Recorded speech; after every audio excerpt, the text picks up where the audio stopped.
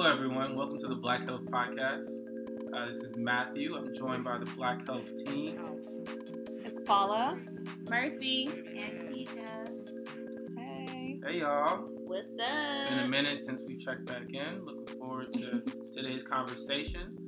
Before we get started on kind of our health topics of the day, we have some updates. We're all in Atlanta. Woo Yay. Team is really exciting. reunited and it feels so good. We've been in two different cities for the past year. So it feels really good for us all to be together. We spent last Saturday like the whole day together, which was really fun. Planning some events and some things for you all. So we're really excited to continue to work towards health equity. Are there any other team updates? We're also going to spend this upcoming Saturday together, but more for Hey. Khadijah's birthday. I feel like all our birthdays are like so close. Yeah. together. It's like birthday Nice, season around yeah. here. Yeah. It's birthday season. August through September. Mm-hmm. Matt starts it off. Khadijah finishes it off. You gotta have a Paula strong literally start. back to back. And then you Yeah, got it's the two shocking. Leos. No, Right. she's a Virgo. I'm a Virgo. I said two Leos. Oh, 'cause you're I a see. Leo. Yeah. Yeah. You're not included, dog. I don't want to be included because we all know that Virgos are the best. Just ask Beyonce. Touche. Yeah. I had this debate with my family. This reminded me because Jennifer Lopez is a Leo, Mm. and we were talking about who's a better dancer, Beyonce or J-Lo. What? Mhm. And I was like, Why is that a Exactly. debate? I was like, what are we talking about? Beyonce would dance circles around Jennifer Lopez, but literally like everybody in my family was like, no, Jennifer Lopez is like a trained dancer. Like that's her thing. She dances. And So I does don't know. Beyonce. Yeah. Yeah. Like, when but this- like everybody was like, you're crazy. No, Jennifer Lopez is a way better dancer than Beyonce. But this idea that Beyonce's not a trained dancer because she didn't train when she was a child, she's a trained dancer. She Yeah. has Dances. choreography. Like, Yeah. Yeah. And she be dancing for like 2.5 hours. Exactly. Like she was on the run dancing for her life. But you think if it was just like they was in the street and got into like a dance battle. Now I do think I will say that I do think like maybe J Lo is probably like a better freestyle dancer, Okay. and Beyonce is more like I need choreography Okay. type dancer. I see. Okay. Did y'all watch that show Dance 360? That No. Kel hosted it? No, Like from Keenan and Kel? Yeah. I don't know him without the Keenan and. But yeah. Was it a black show? I guess there were black people on it. I don't think I Is heard it of the that one show. drop rule for shows? Yes. No, I No, that's not true. JK. well, I'm a Libra, and some celebrity Libras include Aw, you just Googled it. Kim Kardashian, Ew. Trash. Yeah, sorry. Vladimir Putin, Trash. Oh man, it's looking real shady for you listeners right now. This is like the sociopath sign. Right, narcissist list. But you're not a narcissist, You Khadijah. gotta get another one. Right. You're Redeem scrolling? yourself. Wait, hold on now. Serena Williams. Okay, that's Okay. better. Will Okay. Smith. Okay. Okay. Nice. Donald Glover. Very Okay. likable people. Okay. All right, you come redeemed back. yourself. Yeah, You you have come back. redeemed yourself. You're in good company. Gwyneth Paltrow. Well, she's best friends with Hillary Beyonce. Duff. But that Goop thing she got going on, Oh yeah. Goop? Yeah. you ever heard of Goop? Nah, what is that? Look up Goop. It's her fake health Yeah. thing. It's basically the opposite of black health. White What? House? Yes. Yes. Yes. Is she like an anti-vaxxer? Or? I don't think it's that bad, but it's just like a lot of this, like, oh, spend all of this money on these things in this retreat Oh, so and she's- around the Goop brand. Yeah. And So she's a scammer. yeah, Yeah. here's Because she said that there's like crystals and body alignment. I don't know, but it just sounds like inexpensive like health thing for like rich people in California or something. That sounds like and people California. are like suing now because they're like, you said that this was going to do this, and it actually doesn't. They're suing Gwyneth? Yes, or Goop or whatever. What kind of name is Gwyneth? What kind of name is Goop? Old. Right. Most That's importantly, what I thought you were gonna say. Yeah. But anyway, yeah, I guess we're off topic. Yeah, so we also had a few events recently. I know we had an Ask a Doctor event where we taught people about diabetes and Heart really health. provided information on heart health. How Had to some navigate resources. your doctor's appointments. Paula, you want to talk a little bit about that? Yeah, we did like we had pharmacists come in and we did a brown bag medication review. So they sat down with people and looked at all their different medications. Like people brought in their medications. The pharmacist went over them with them. And then we also had a blood pressure screening. And then we transitioned into like this facilitated discussion that was like around how you can be better prepared for your doctor's visits. And it was really cool. We got everybody in groups and really got them talking. And some of the things that they said were just like really smart. Like they said, be honest with your doctor. You should come prepared with like a list of questions or things you want to talk about. Like write it down beforehand so that you don't forget or get overwhelmed while you're in the doctor's office. And also like know your medical history. Come prepared with all of that. And then after we did the discussion, we did a panel with a lot of the pharmacists, and we got some really good resources and stuff out of that. And so we are going to be sending out a resource list soon to people that attended the event. Hold on, I'm trying to pull it up. Yeah, we'll send it out to people who attended. We're also going to put it on our blog or probably our resource page. So that people can access those resources. Yeah, and some of the things that they said were that, and actually I didn't know this, but pharmacists at drugstores provide free consultations when they're on duty. Mm-hmm. So you can just go in there and ask to speak to a pharmacist. There are often classes in the community on diabetes, like insurance companies offer classes, public health departments. Students, a lot of times in medical programs and public health programs, will provide classes. And then you can also ask your doctor or like the receptionist in the doctor's office, like what classes or like group sessions and things like that are available around whatever disease or illness or whatever that you may or your loved one may be dealing with. And then you can also make use of the technologies that are available that help manage different aspects of diabetes, such as like the insulin pump, glucose meters, glucose sensors, and mobile apps. All of these things, you can use them together and just keep track of your blood pressure. I know my dad does this, and he like sends us I think he uses I guess a glucose meter. Yeah. And so he'll send us, and I think he has a blood pressure cuff. So he'll like send out a group text to everybody in the family, like whatever his blood pressure was and his sugar and stuff like that. So he keeps us updated. It's really funny. Yeah, my dad just told me that he has a glucose monitor. I guess he has to self-prick himself. Yeah. And like to test his blood sugar, but that information is automatically like uploaded to a cloud, and his doctor actually has access to that. Cool. And can like track his blood sugar over time. So he went to get a checkup like 2 weeks ago, and she's like, his doctor was like, I need you to do this more. Like, I need more blood samples. Wow. He was doing relatively well, but she was like, I would like to monitor this more, which is just really cool. Is how technology, provides access for people to kind of stay abreast of their health. And if something is really wrong, like I'm sure the doctor would get a notification, and there could be an intervention point that comes out of that, which is really cool. Yeah. Right. Yeah, like my dad will be like, "Oh, every time I eat some chicken, my blood sugar goes up." So like now it helps him really know like what to eat and what not to eat. He knows like what spikes it, and also he says stress does too. So when he does like long road trips or stuff like that, like he already knows. So, but still, it's really good to like just get that like instant feedback. Right.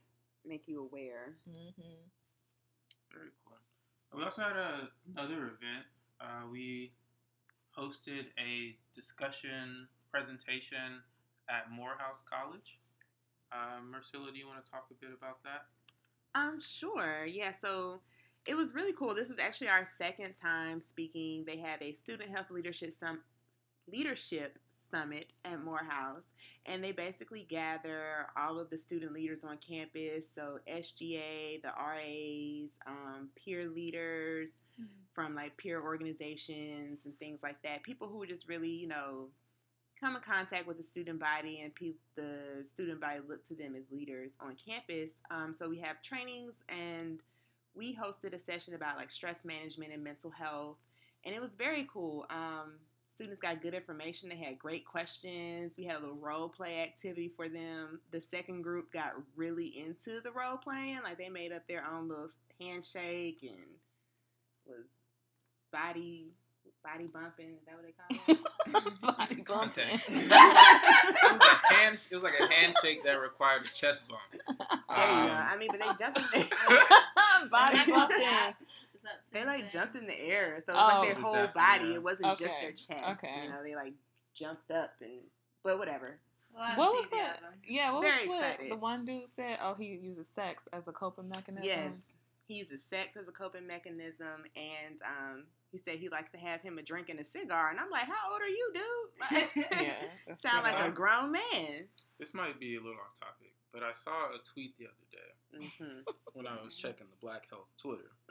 I'm the twist. That said, men don't want to have sex with women; they want to masturbate with their bodies. Oh, I saw that.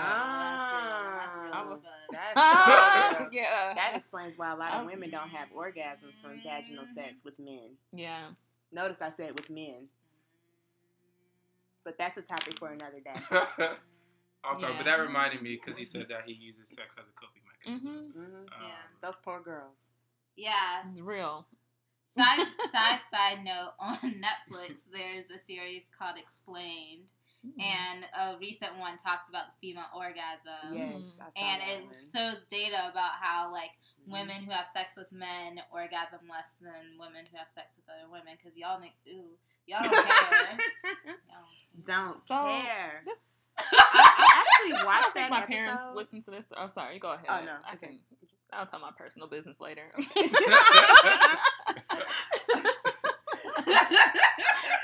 was just going to say, I was actually watching that episode with a friend of mine, and we were talking about it, and I was like, yeah, that's common because a lot of men tend to get, like, their sexual advice from porn.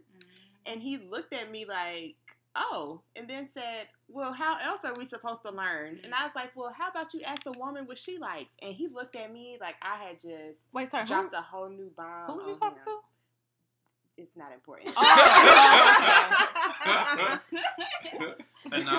Anonymous Joe. Yeah. Wow, This that's guy. sad. But a grown man. A grown man. Okay. Yes.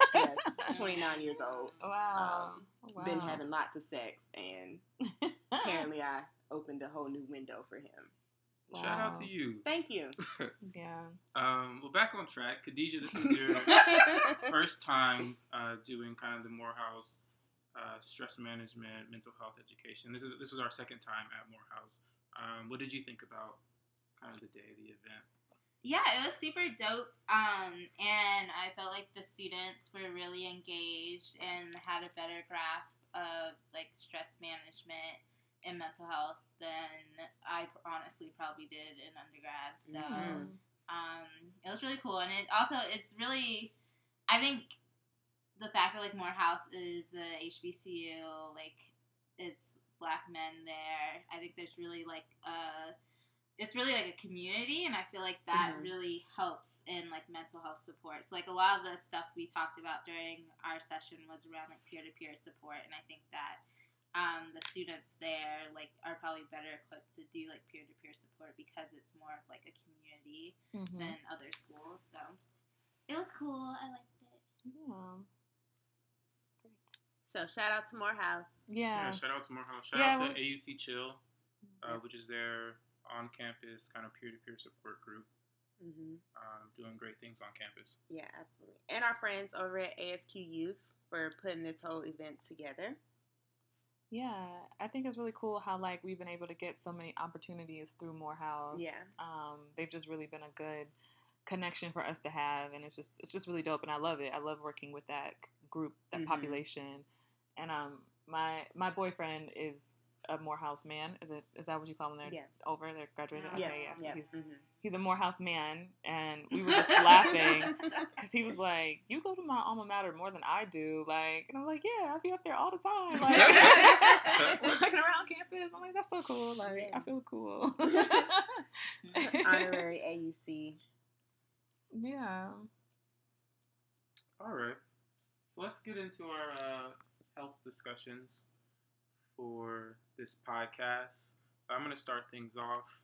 So last week, there was Hurricane Florence hit the eastern coast of the United States, I guess sort of the south as well, mainly North Carolina, South Carolina, Virginia as well, and then I think it went up the coast to DC as well, and then back out to the ocean. I think the estimated cost of damage is right around $20 billion right now, which is a lot of money. It's going to take those areas a really long time to recover. Luckily, there was enough warning so people were able to evacuate. There hasn't been as large as a death toll as there could have been in other hurricanes. But unluckily, and I guess not even luck, it was planned, in South Carolina, they did not evacuate their prisoners. North Carolina and Virginia both, all of the prisons or jails that were in the mandatory evacuation zone, they got their prisoners out of there. South Carolina decided that it would be too much trouble to try to get their prisoners out, and so they just left them. And we all know the ills of the prison system. A lot of those men and women are Black, people of color, and we know that prisons in general are just not safe environments for people. Facilities are usually bare minimum, pretty poor. In during Hurricane Katrina, people died in prison. People a lot of people were left, with floods inside the jails, inside the prisons. There's no running water, no access to food for days on end. And so it really just struck me because it just shows how we treat prisoners as if they're not even really citizens of the country anymore. That they don't deserve the same protections as people who are free. And it's really interesting because the majority of those people are Black. Black people are overrepresented in the prison population, I should say. 13th. Yeah, check out 13th. It took me a long time to watch 13th. It was rough. Yeah, it was heavy. It's a really heavy documentary. But even in the face of danger, where we're supposed to come together, the institutions that we've set up to protect us don't act in our best interest. It's really sad to see. And so I know that prison health isn't something that I've thought a lot about, but I think that's something I'll be thinking more about moving forward.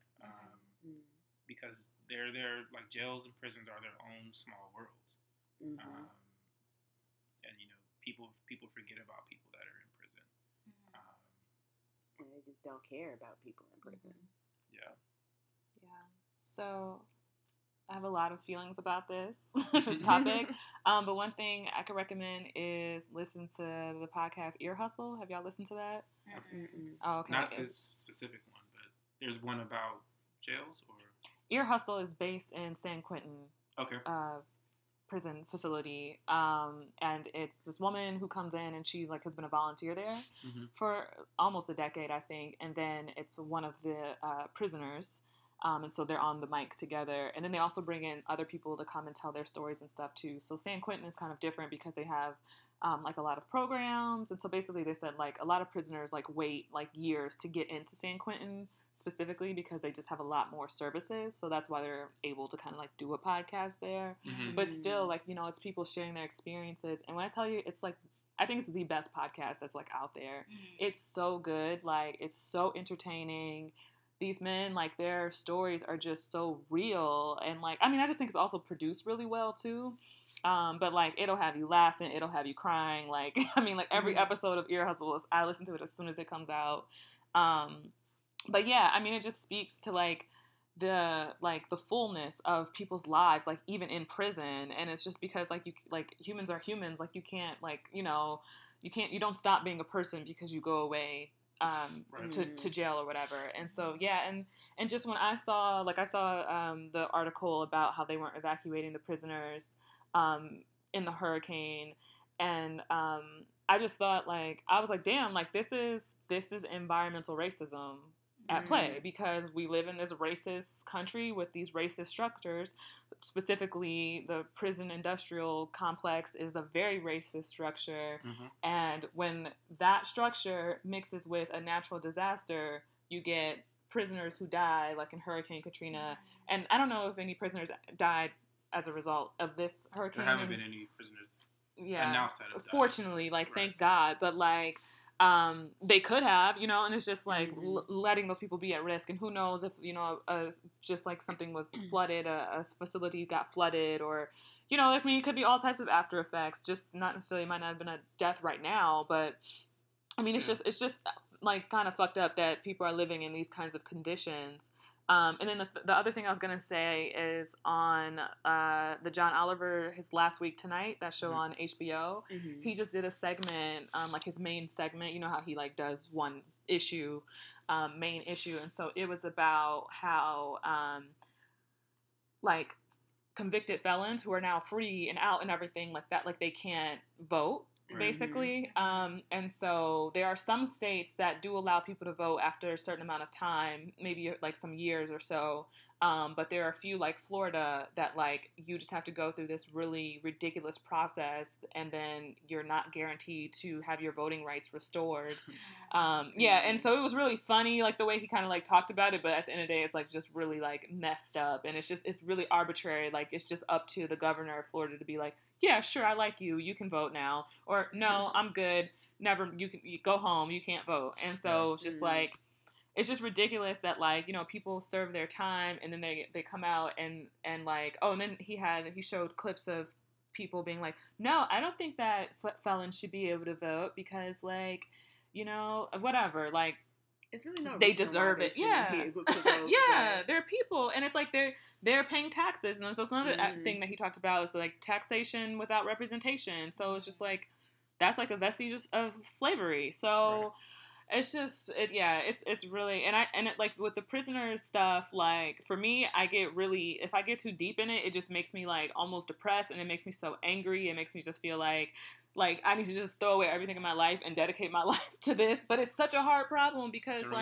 people do not give a fuck about prisoners. So it's like, what can we do? They like, it's like they deserve it because they're murderers, they're rapists and stuff like that. But yeah. But it's not even murder and rapists. Like even if it is, they're people. But But a lot of these people are in jail for petty drug exactly. non-violent offenses. Not that violent offenders deserve to be treated less than citizens. Right, that's my point. I'm not advocating for murders and rapists. No, but I can get that. Yeah. I do want to shout out your white voice earlier. I like that. That's literally what the girl sounded like. If you saw the clip, it was a white girl saying that. For real.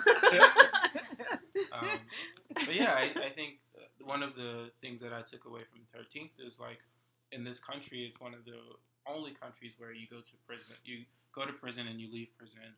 And, like, you really exist kind of in this still, like, quasi-prison environment because it's tough for you to get a job.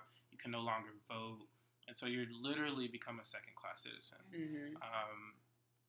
And it's just tough. And I think being in prison, like, prisoners know that there's a hurricane coming. And they're just like, oh, you don't value my life enough to even let us leave, let us transport us somewhere else. And also, like, there are people who work there. Right, and so you have blue collar people who have to work, who have to show up and come to work. I would probably think disproportionately people of color. Yeah. For sure, of course. And this also kind of ties into so when the wildfires were occurring in California, and in general when wildfires happen, they have imprisoned individuals fighting the fires. I did read that. Yeah, so that for is like crazy. less than like $1 a day or something crazy, right? Right. They're not making no money either. So yeah, it's literally like slavery. Right, and that is so dangerous. Yeah. Mm-hmm. Yeah, that's really dangerous. Yeah. And then it's like another issue with it is that there's no pathway to becoming a firefighter when you get out, and actually you can't because you were you have a sentence or a record. Sorry, yeah. Got the most intense job experience, but I can't get that job. Right. I put out whole forest fires. But That's sad. I shouldn't laugh, but I mean, it's like it's laughable because it's just so absurd. It's crazy. all right. Let's not get too deep into that. I think it's a hot topic. Khadijah, I know that you have something really interesting for us to talk about. Yeah, this is a little more positive / actionable. So I hope this is a call of action for all of our listeners to register to vote, or if you are unsure if you're registered, you can check on USA.gov to check your status if you're registered or not. If you're not registered, you can register. But in November, there are midterms. There's a lot of seats up in November. There's some really important I tried to say this last podcast. Gubernatorial races coming up, including Georgia. So everyone that lives in Georgia, I hope that you vote. Stacey Abrams. I hope that you do your due diligence and your research, yes, and then vote for Stacey Abrams. Yes. Yeah. I mean, who's the alternative? I don't even know. Who Some loser. Oh no. I mean, that would be amazing though. That would be a historic. Yes, first black woman governor in my the governor history. Black, my mayor black. Yeah. Come on, Keisha and Stacey. Yeah, those are like some black girl up the block names. I love it. Yes, and Stacey is a Spelman alum. So shout out to HBCUs because we get it done. Ooh, hey, Hampton. Yeah. So that was my little call to action. But there are two like pretty historic things that have happened in the policy world around like black women's health that I wanted to call out so everyone's aware of. So the first is earlier in September, the Black Women's Health Imperative, which is the super dope organization that's up in DC, they released a national policy agenda for Black women's health priorities. So it's called the 2018 National Health Policy Agenda. And the purpose of it is to ensure that the health needs of Black women and Black girls are addressed in federal and state levels during the 2018 and 2020 election cycles. So it's really the first of its kind to specifically call out Black women and Black girls and specific items to look out for when you vote that advance health equity for Black women and Black girls. Really cool. Yeah, and so like they have like the agenda itself, and then they also have a 2-page report card that you can use to assess candidates against their agenda. Okay. So like, do they like say they're going to do X, Y, and Z, yes or no? So I'm definitely going to be using that in November. But their agenda is broken up into 4 pillars.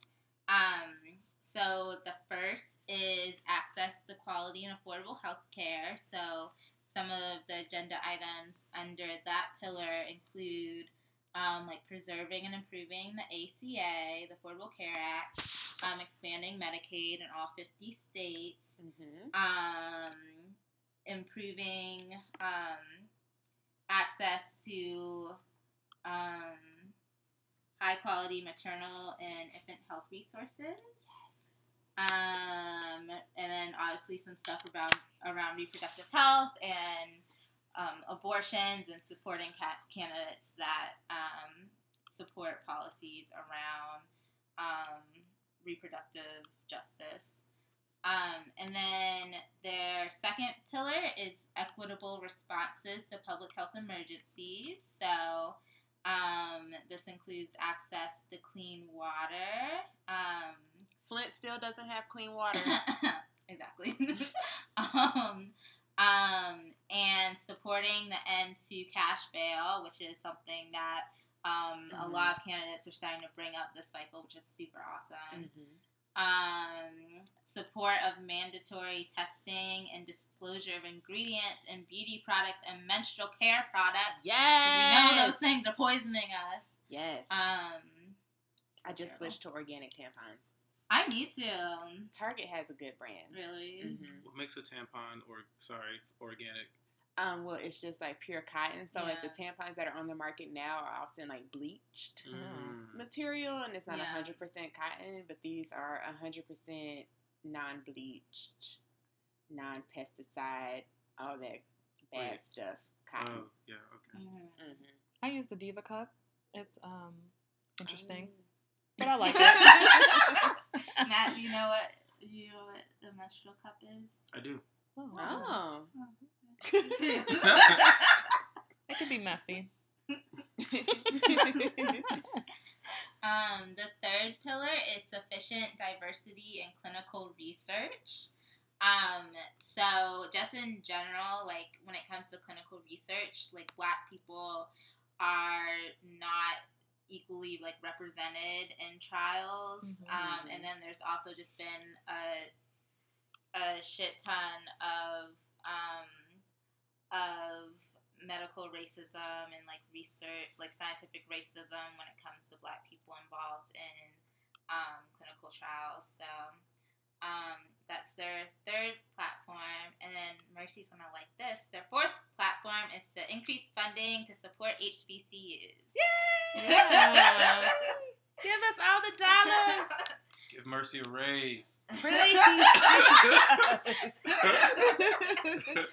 Or at least some support staff, Lord. So as you all are researching candidates, I think it'd be really helpful to look at this report card. And I think a lot of these things that they're advocating for are like promote health equity in general. Like they're not just like only gonna benefit Black women. So there's that. And then also there were two recent acts that were introduced over the past few months that promote Black maternal health that I just want to call out real quick.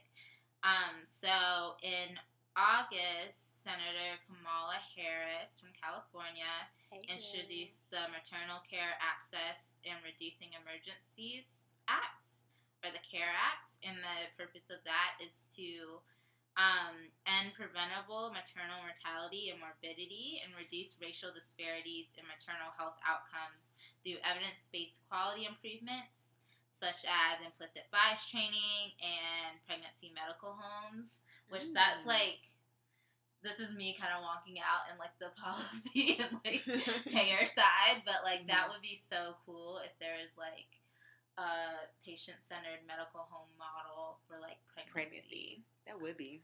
And it's so needed and so weird that that's not a thing. But are birthing centers kind of like that? Yeah. Or is it, but that's only for like just like birth though. Right. So as you all may know or may not know, Black women have much worse maternal health outcomes, and also like Black infants, babies.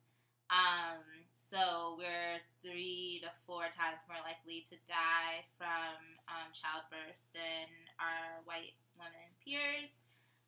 So I think it's really critical to introduce on like a policy level some really intentional like systematic changes to address like Black women's health needs. And then prior to that, in May, I believe, the Mothers and Offspring Mortality and Morbidity Awareness Act, or the MAMA Act, was introduced. And that was introduced You with... like that, Matt? Right. Nice acronym. Yeah, no, that was smart. Yeah. I think you have to start with the acronym first, and then Yeah. come up The with the Mama one. Act. Yeah. And so that was introduced as a collaboration between Black Mamas Matter Alliance, which is another super dope organization, and Congresswoman Robin Kelly. So that also aimed to help shift the trajectory of Black maternal health in the U.S. And had some similar action items attached to it around just improving Black maternal health. So I just wanted to call out all of these policy things that are happening, and also just call out, like, there are literally things like you all can do to help promote health equity for Black women and Black people and people in general. So That's really great. Cool. Yeah, we'll put links to all these things in the description, especially the report card. Yeah. I think that'll be really cool for people to use as they head out, as they do their research for the upcoming elections. Absolutely. Yeah, that's good, because I feel like on one of our previous episodes, Mercy, you talked a lot about just the statistics around Black maternal and child health, and so it's cool to kind of have this like update on what's being done about it, because it has been being talked about a lot. So it's good to see some action. So it just shows, like, if we advocate for things, if we're loud about it, you know, we can get some change going. So. Yeah, we also we went to that event at CARE. Oh yeah, right. That was talking about kind of maternal health, specifically in the context of Atlanta. But tying it to kind of the national trends, but also the trends around the world. I think, in some places, the rates of kind of death or near-death experiences can be similar to countries who are supposedly not supposed to be as well off as the United States. Right. And so it was interesting to hear that conversation. I learned a lot there, just from different models of the way that we give birth. And I think, Paula, you brought up there just how medicalized it is here. Yeah. And how it's really not as seen as like a human thing. It's just seen as a process to get this baby out of this object. Like an emergency. Right. Yeah. So I've been seeing a lot and learning a lot about this issue. It's been really cool. Yeah. Well, speaking of Black women, my topic today is on like the epidemic of violence and murder of transgender people, specifically women and Black women in America. So just like setting the picture of some stats. So like last year was the deadliest year on record for trans people. So 28 transgender people were murdered in 2017. So far this year, we're in September now, so 21 trans people have been killed, and that's mostly people of color. Also, the numbers could be higher because the police and media often misgender people, and just in general, like some homicides aren't reported at all. And then I actually, I wasn't too familiar with this. But maybe people in the listeners know more or have heard more about this. But there was just like this really particular string of violence against Black transgender women in Jacksonville, Florida. 36-year-old Celine Walker was found shot to death in a hotel room. 38-year-old Antasha English was found wounded near an abandoned house, and she later died at the hospital. And 24-year-old Catalina Christina was found shot to death at a hotel also. And then there was another woman who was shot 5 times during a domestic dispute, but fortunately she lived. And so this is something I've been seeing being tweeted around, this particular stat, but the life expectancy of trans women of color today in 2018 is 35 years old. Wow. Yeah, so the life expectancy for Black Americans was 33 years old in 1900. Wow. Currently, the life expectancy for Black people is 75 So just 75 years old for Black people with all of the things that we know that we face just as a group. And then if you think about transgender women of color, it's 35 years. So that just shows like there's like huge issues that are cutting short the life of trans women. And so like so I've learned a lot from people who I follow on Twitter and just like other podcasts that I listen to. And so I just really think like the reason that the lifespan of transgender Americans is cut so short is basically due to just like widespread socially accepted hate for them, aka transphobia. Yeah. So yeah, like the police and the media often misgender people in official reports and news stories and dead name them, which means they use the person's old name, not the name that they chose for themselves that, you know, represents who they are and their correct gender. And so that just contributes to the idea that their gender and their name aren't real and they don't need to be respected socially or in law. And then like just being transgender leads to a lot of job discrimination, and there aren't laws that like explicitly protect transgender people from discrimination. So that definitely leads to food and housing insecurity. And then just generally, they don't have access to safe access to public spaces in the way that other people, cisgender people do. Like, you know, we've all heard these stories about transgender people being harassed in bathrooms, at restaurants or like at school. And that just puts them at a larger risk of violence and just, you know, puts them at the margins of society in pretty much every possible way. And so, yeah, I mean, I think that I've also seen this kind of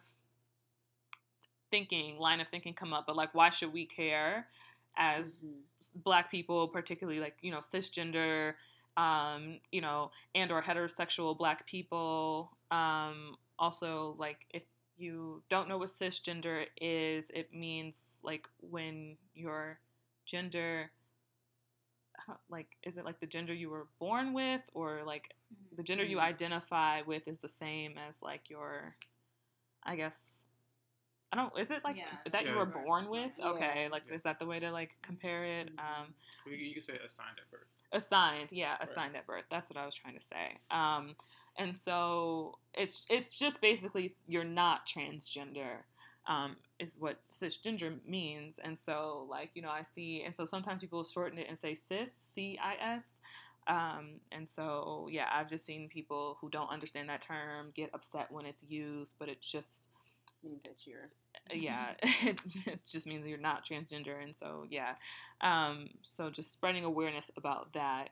And so back to like what I was saying, like, why should we care as non-transgender people or whatever? You know, I just feel like for me the answer is really obvious, which is just that like we should all care about human rights. Right. You know, like whether we are explicitly advocating for our racial group or our sexual orientation or, you know, gender, class, or people or whatever, whatever other marginalized identity, like we should just in general care about all people. But just additionally, like Black transgender people deal with transphobia and anti-Blackness. They are particularly vulnerable amongst both the Black community and the trans community. They're more likely to be homeless, food insecure, and then participating in criminalized employment like selling drugs or being sex workers, and just ultimately more likely to be killed because of race-based and transphobic violence. And so I just personally, I don't believe you can say things like Black Lives Matter if you aren't like an active ally to all the different types of Black people. And especially Black transgender people, because we see that they're like literally being murdered over their identity. And so it's a problem. It's an epidemic. And so, I was just like thinking of like things that we can do. I just think maybe one of like the most powerful things that we can do like right now is to like really check ourselves and like actively rid ourselves of transphobia, because it's so normalized in society. And so really like educating yourself about what transphobia is, what it would look like to not be transphobic and work on yourself to get there. So like when you see those like ignorant ass Twitter conversations that are like, if you was dancing with a chick and then you find out she's a man, what would you do? Like, don't entertain that shit. Don't engage. Don't engage that shit. Block that person. Like, or I mean, say something to them, especially if you're a man and like a cisgender heterosexual man, like black man, and you see maybe another black man who's saying something like this, like that would be a perfect opportunity for you to say something, because a lot of times we see like men only listen to other men, and they only listen to other men that they can like look to them to be heterosexual. And so that's just a good way to like use your privilege to try to like, you know, have people listen to you when they would not listen to a woman or a gay man or a transgender person. So yeah, like just don't entertain these like transphobic scenario type of things. And just all the time. I know.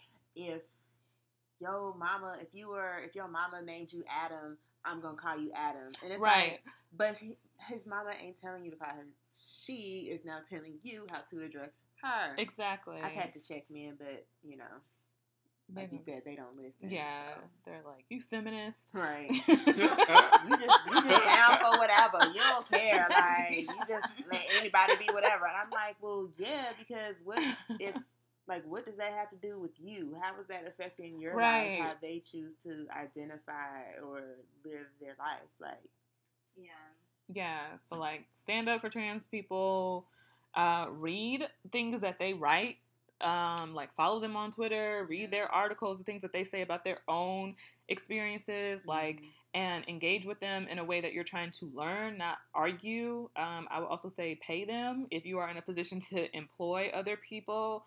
You know, look for ways to employ transgender people, and like at the very least, definitely make sure the work environment is not transphobic. Definitely, like Mercy was saying, like don't misgender people, don't dead name people.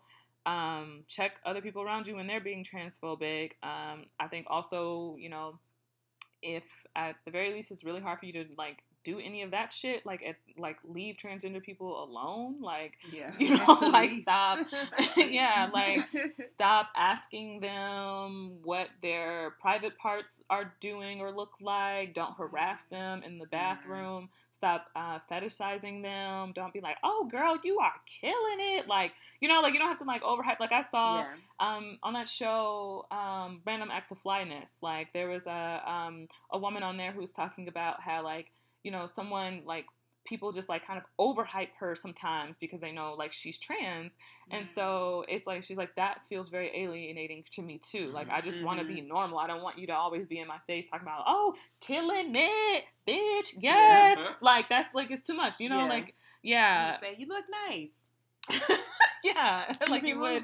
So, I mean, you know, everybody likes like, you know, compliments and stuff like that. But like, you know, people can tell like when you're coming from a place of like, oh, I'm doing too much, you know, on purpose for a reason, because I'm othering you, basically. Right. And then, I mean, you know, going back to, like, policy stuff, like, don't vote against things that restrict transgender people's rights, like, bathroom bills and all that bullshit. Like, don't vote for things like that. Vote for policies that increase their access to public spaces and just living a normal life. So yeah, that's all I got for now. But you know, if I missed anything, let me know. And then my question to you guys is just like, what have been your observations of like transphobia, and just like, what do you think can be done about it, and stuff like that? So I would say, kind of add on to some things that we and our listeners can do. Like if you see yourself as like you're not transphobic, make sure that you like check your friends and family when they say transphobic stuff, because I feel like you can't really call yourself transphobic or not. You can't call yourself non-transphobic if you're not checking others for saying and doing transphobic stuff. And I know, I mean, and I don't want to speak to others, but just like in my like family and just like in a lot of like Black families, There are a lot of transphobic, homophobic, sexist beliefs by like our aunties and uncles and grandparents. And so when they say some shit at Thanksgiving or at someone's birthday, I think just like being more, just like checking them on it and telling them like that's not true, like that's not okay, like don't say that. So the issue I run into with family when I do that, though, oh, you millennials, y'all just go for whatever. Like, y'all just, that's what's wrong with y'all generation now, because y'all just think y'all can just do whatever you want. So. No, it's tough. And it, like, makes me sometimes, like, shut down, like, and just feel like, oh my gosh, like, and I mean, honestly, like, kind of becoming, like, I think what someone would call it SJW or whatever, like, type mentality. I'm definitely very feminist. And why now is it's like, bad, though? I know, why is that such a why is social justice worker, like, bad? Like, that's a good thing, but yeah, like, people hurl it at you like an insult or whatever, but, like, having more of those, ideas and stuff. Open-minded. Like, I think it's, honestly, it's almost in some ways I feel like driven a wedge between me and family that are still stuck like that. And I'm like, damn, like this is tough. It's tough to deal with, but yeah, I mean, you got to push forward. Yeah, it's really interesting to me because I think past generations have gone through so much overt racism and know what being like the subject of hate feels like. So it's really just like, if you can conceptualize that and if you know what that feels like, why would you want to do that to someone else? Right. And so I think at that point it's really just a lack of empathy. Like they don't see that other person as human, and so they're able to really just discredit their experience. Yeah. And I think about specifically as you were talking about, you know, trans women being murdered, I was thinking about, there was this, I don't know how this person identified, so I'll just say they, but this person who appeared to be a man wearing women's clothing in Savannah growing up, and I was very, very young. They called this person Sissy Billy. Oh, God. Everybody knew this person around town. Yeah. Wow. And like being public was very, I don't know how comfortable the person was, but felt safe to like walk around and be in public, safe enough. And Sissy Billy was murdered. Oh, God. And they found this person kind of in an alleyway and had been shot and killed. And so it was just like, oh, that's weird. Like, I remember, you know, I was probably like 9 or 10, and my mom told me about it, because this is a person that she had actually grown up with. Like, this is known the family and like and have been around. And so it's just really just it's really sad how, you know, things like this happen, and there's not an outrage from the entire Black community. So I really appreciate. Right, because, you know, and not to minimize these things, but like when Trayvon was killed, or when Mike Brown was killed, or, you know, Sandra Bland was killed, like there was this huge outpouring of support, and it doesn't really exist when trans women or trans men are killed. Right. And so I think that we all have to be accountable to do better, and to be better allies. So I really appreciate your segment, Paula. Thanks. One thing I didn't really bring up, but you just reminded me of it, Matt, is just like trans panic, and like the idea of like just finding out a person is trans, and usually I hear it in the context of like, you know, a cisgender man is like on a date or getting ready to have some kind of sexual relations with a trans woman, and then like finds out that the person is trans, and so kills them, and a panic, a fit of rage, a panic and stuff, and that's apparently an actual like legal defense that you can have. Oh, Yeah, like people get like really reduced sentences or get off or don't even serve any jail time because like trans panic is almost like, just recognized. Acceptable. Yeah, and so that's what I mean about Now, this. how just would like they feel if George Zimmerman used that as his defense? I mean, that's basically what he did do. Black Panic. Let's not Yeah. talk about him. Yeah. He is Yeah. still out in a... Oh, Lord. Which is I don't amazes understand. me. Amazes me. I'm like, for real? Yeah. For real? Like, he is still here. Talking about Beyonce. Ooh. Them- Right. What did you say about Beyonce? He called George- her a broke whore. He called Beyonce a broke whore. Literally the opposite of what she is. Like, the two furthest things from what Beyonce Because is. one thing Beyonce ain't is Is broke, broke. bitch. Okay? Let's talk about it. Especially compared to you, George. Okay? Do you even have a place to live? Ain't you homeless?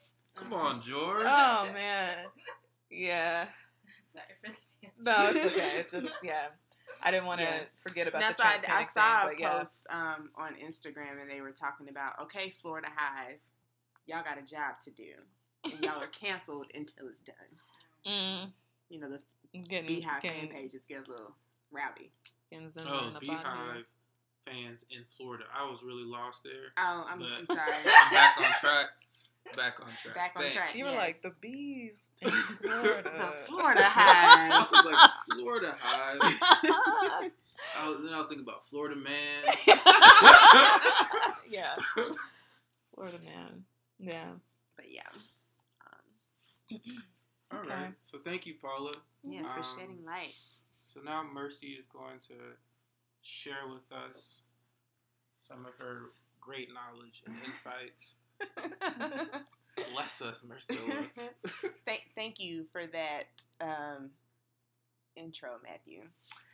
So today I'm going to be talking about childhood trauma and its lifelong health effects, particularly again on minority populations as well as members of the LGBTQ community. I love this intersectionality we have going on. Right. We got all these little, I love it. Look at all that black wellness just working together. So basically there was a new study that was published recently that talked about how adverse childhood experiences, which are defined as stressful or traumatic events that you experience in childhood, such as abuse, whether that's physical or sexual, emotional, divorce of your parents, death of a parent, having a mentally ill, incarcerated, or a family member with a substance abuse issue. Research shows that these people are more likely to develop chronic conditions later on in life, such as like heart disease, diabetes, high blood pressure, all the chronic diseases that are especially prevalent in the Black community. So the research came out and they used data from the Behavioral Risk Factor Surveillance System, which I'm sure you're familiar with that, Matthew. Yes, I am. Burgess? Is it called Burfus or Burfs? I definitely Burfus survey. And so it said that about 3 out of 5 U.S. adults had at least one adverse childhood experience growing up. And like most people, they say it's like pretty universal across the board. Like at least one majority of people in the U.S. is going to have some type of traumatic or stressful event in childhood because life happens and things get crazy. But of course, people who have low income, low education level, minorities, and again, people of the LGBT community have a significantly higher chance of having adverse childhood experiences.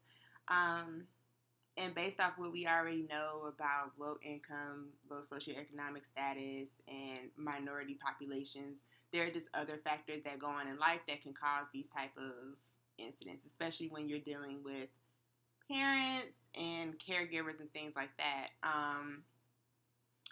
So these childhood experiences, again, later on in life, you're more likely to develop heart disease, cancer, bone fractures, chronic lung or liver disease, diabetes, and stroke. And it's basically, they're saying it's because of how your body responds to stress in general. Mm-hmm. So you're creating all this cortisol and just holding the stress. And so you get older and you're still kind of holding on to these experiences that, one, you might not even realize that you're holding on to, because a lot of people do tend to black out some traumatic events, but you're still holding on to it like subconsciously. Mm-hmm. And so you end up developing these conditions as you get older. And they say it's particularly among minority populations and those who identify as bisexual. It tends to be a bit higher because, or even they say even with biracial individuals, because they tend to feel isolated. So they'll go through these traumatic experiences as children, but they don't really feel like they have anybody. Wow, yeah. Because they're already like, oh, you're different because you're biracial, and you're not black enough for the black kids, you're not white enough for the white kids, or you're, gay, or you're bisexual, so you're kind of alienated as is. So you just go through life and it really impacts your health. So I think the research that came out about that was really great, because this is like the first time that it's really been linked in this type of way. So now that can begin new initiatives to really address this issue, which I think will be particularly helpful because, again, like we said, in the Black community, with the added stress of racism. Racism? Because what's a Black Health podcast without a little talk about racism? Racism ad-libs, actually. We were trying to force the Morehouse students to specifically name racism. Oh, really? We're like, it starts with the R. Racism. Wow.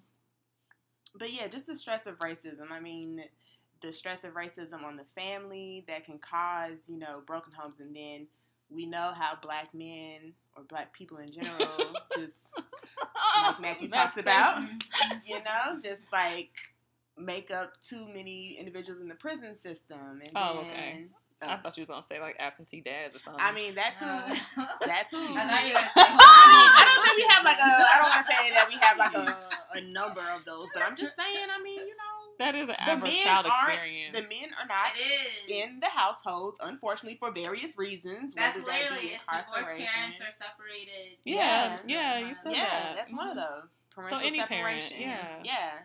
So any parent, Black people, we have a high rate of single parent households. So that's one. Incarcerated family members, Black men are overpopulating the jails. Mm-hmm. That makes sense. And, abuse. So physical abuse, sexual abuse.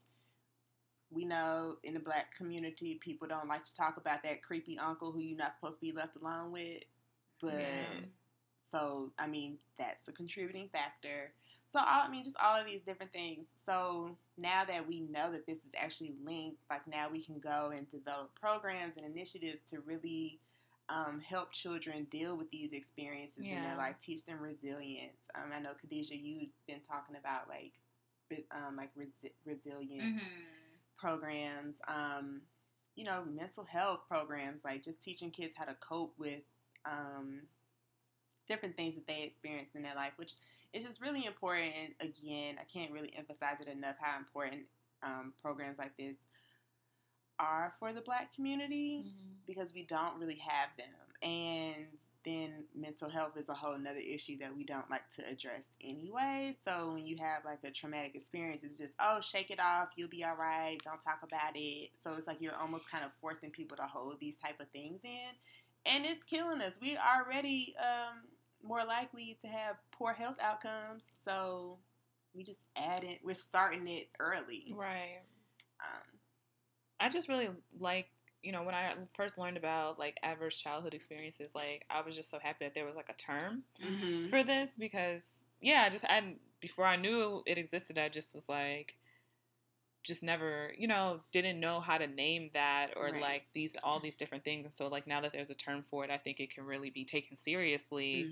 And just all these different things that you listed, like even like divorce and stuff, like that's something people are like, oh, get over that, whatever. But like, no, like things like as a child, as you're developing, like you hold on to that thing. 'Cause I remember, when I was a child and my dad left the house, I thought it was my fault. Like, and it's like, I remember like having that conversation with my mom and, as I got older, and it's like, well, why would you ever think that was your fault?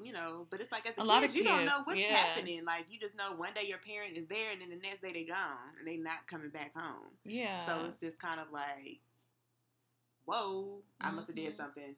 Damn it was because he told me not to go get that cookie and I ate it anyway. Damn it, it's my fault he left. Like, Yeah, that's sad. Yeah, I really like this kind of area of study and kind of where like the convergence of all these fields, right? So you have public health, you have epidemiology, you have pediatrics, you have people studying biology and like physiology, and I think it's just really cool for like the production of new knowledge, which will help people intervene. Absolutely. I remember a class that I had where we just talked about, we spent a whole discussion on like plasticity and like the way the brain develops, right? And so like when you're a child, your brain is like plastic, so like it can expand, like mold, it's still forming, and it is impacted by chemicals. And so you have stress produces these chemicals and can prevent, brain development in certain ways, right? And so you have children going through these stressful things, stressful environments, which I would say are endemic for a lot of poor people. And, they actually, from an early age, their brains are forming differently than people who aren't. And so if we can find, it's a complex issue, right? It's really like, the question is like, how do you solve poverty, right? Right. How do you solve poverty? How do you, prevent, and I guess you can't prevent everything, right? But it's really about the things that we can control. Like, we can create safer communities. Like we can, ensure that, there are counselors in schools. Like we can do all of these things that, like we were talking about earlier, that can promote resilience. Because I think the brain is still forming, so there are things that you can also do to encourage healthy brain development. But it's all really, really, really compelling and really interesting. And I think the focus has to be on the kids, like, which is good, but it's just like, damn, once I hit like 18, is it just done? Right. Like, you just have to join therapy like the rest of us. No, and I was thinking about that, like, as you're talking about the stress and the cortisol levels and how that leads to these chronic illnesses, like, later in life and everything. And I just think, like, people now, I think, number one, what we can do now as adults who, maybe dealing with adverse childhood experiences, get therapy, and work through it as best as you can. But then also I think that there's just like a physical health component, which is just like eating right and exercising. And I think a lot of times we associate these things with dieting and trying to have an ideal body type or something like that. Like that's the reason we go to the gym. It's all about this, image thing. But like, I was talking to like a friend of mine, and she was just, just really talking about her battle with like depression and anxiety. And she was saying going to the gym and lifting weights like really helped her with her anxiety. And I think, like, I don't know if I would necessarily diagnose myself or whatever with anxiety, but I feel anxious at times. I just think that's a thing that I think a lot of adults, and maybe even where I am in my 20s and stuff, happens. Like, and I'm like, oh, like, wow, I didn't really think about, like, I should hit the gym and that'll help me, like, and especially that stress, like, working out helps you get rid of stress. And so it's like kind of like working against these negative negative things that have been going on. So you can, have like a release. A release, exactly. So I do something with that energy, man. Yeah, I think that's really good to say, because I think people treat health as like an outcome, right? When health It's is really a lifestyle. process. It's Yes, a lifestyle, right? yeah. It's about maintenance. Mm-hmm. So you're not doing things to reach a certain point. Like you're doing these things to maintain yourself. Right. Y'all all talking about y'all want to look like Angela Bassett when you're 60. Like, I mean, this is a lifestyle. Like, you can't just be like, okay, I'm going to go to the gym for 6 months until I go on this trip. And then the trip comes and you done. You back to eating and not working out how you were. Like, it's a lifestyle. And I think people get intimidated by it too because they think they have to do all this stuff like all the time. But it's a process. So, start small. Start small, yeah. Yeah. And it's emotional health as well. Like, yeah. You know, developing your emotional intelligence, going to therapy, like all of those things are really important. Having friendships, connecting with people, right? That's a not process. Isolating yourself. And I just want to shout out Dr. Nadine Burke-Harris. She's a pediatrician. She's a Black woman who's done some really innovative and novel research around adverse childhood experiences. And how they impact your like biology, and how they can start impacting your biology like when you're a child. Like you can already start showing adverse health outcomes as a child from ACEs. And she has a book called The Deepest Well: Healing the Long-Term Effects of Childhood Adversity. So if you want to learn more just about her research and like just have a deeper understanding of what adverse childhood experiences are, and then a deeper understanding of the protective factors and the strategies to mitigate some of the effects of ACEs, then you should definitely read her book. Okay. And there's also an article posted on NPR about this topic as well, called Childhood Trauma and Its Lifelong Health Effects Prevalent Among Minorities. We'll put it in the show notes. Yeah. Sorry, I was trying to like read upside down. Yeah, we named a lot of resources today. So we'll make sure all of those things are in the show notes. I think that wraps up the Black Health Podcast. Well, I have one. It does not wrap up. It does not. I have one footnote. All right. Therapy is lit, y'all. Go find you a Oh, therapist. for real? Okay, I'm gonna get in therapy. Get in therapy, bro. I look forward to my sessions. Oh, I love that. I'm so ready for Saturday. I'm like, ooh, I can't wait. Yeah, man, it's great. Like, it's just, we talked about it like on podcasts and things we've done before, but just really having that space to know that you can go somewhere for 45, 65, 75 minutes, however long your session is, and just talk about, like, as soon as I go in, she's just like, so girl, what we talking about today? And I'm like, girl, let me tell you. And then this happened, and then I like, and then she's just like having an active listener, like someone actively listening to what you're saying.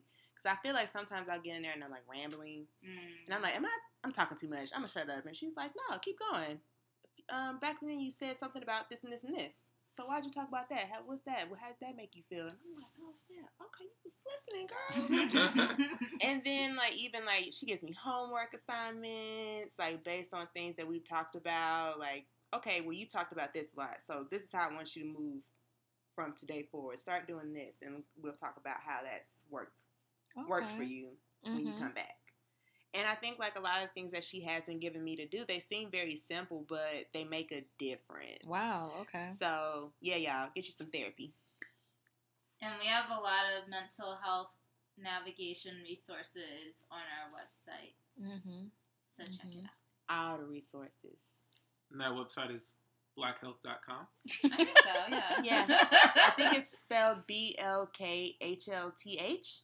And our Instagram handle is spelled the same way? Yes, BLKHLTH. So follow us on Instagram, follow us on Twitter, check out our website. We have lots of resources, blog posts. You can find out more about the team. As always, thank you for listening to the podcast. Oh, I was going to say, leave us some reviews, hopefully 5-star, and comments on iTunes. So, we want to know what you guys are thinking about the podcast and what other subjects you might want to hear. Yeah, so let us know. Thanks for for listening. Bye. Bye. Bye.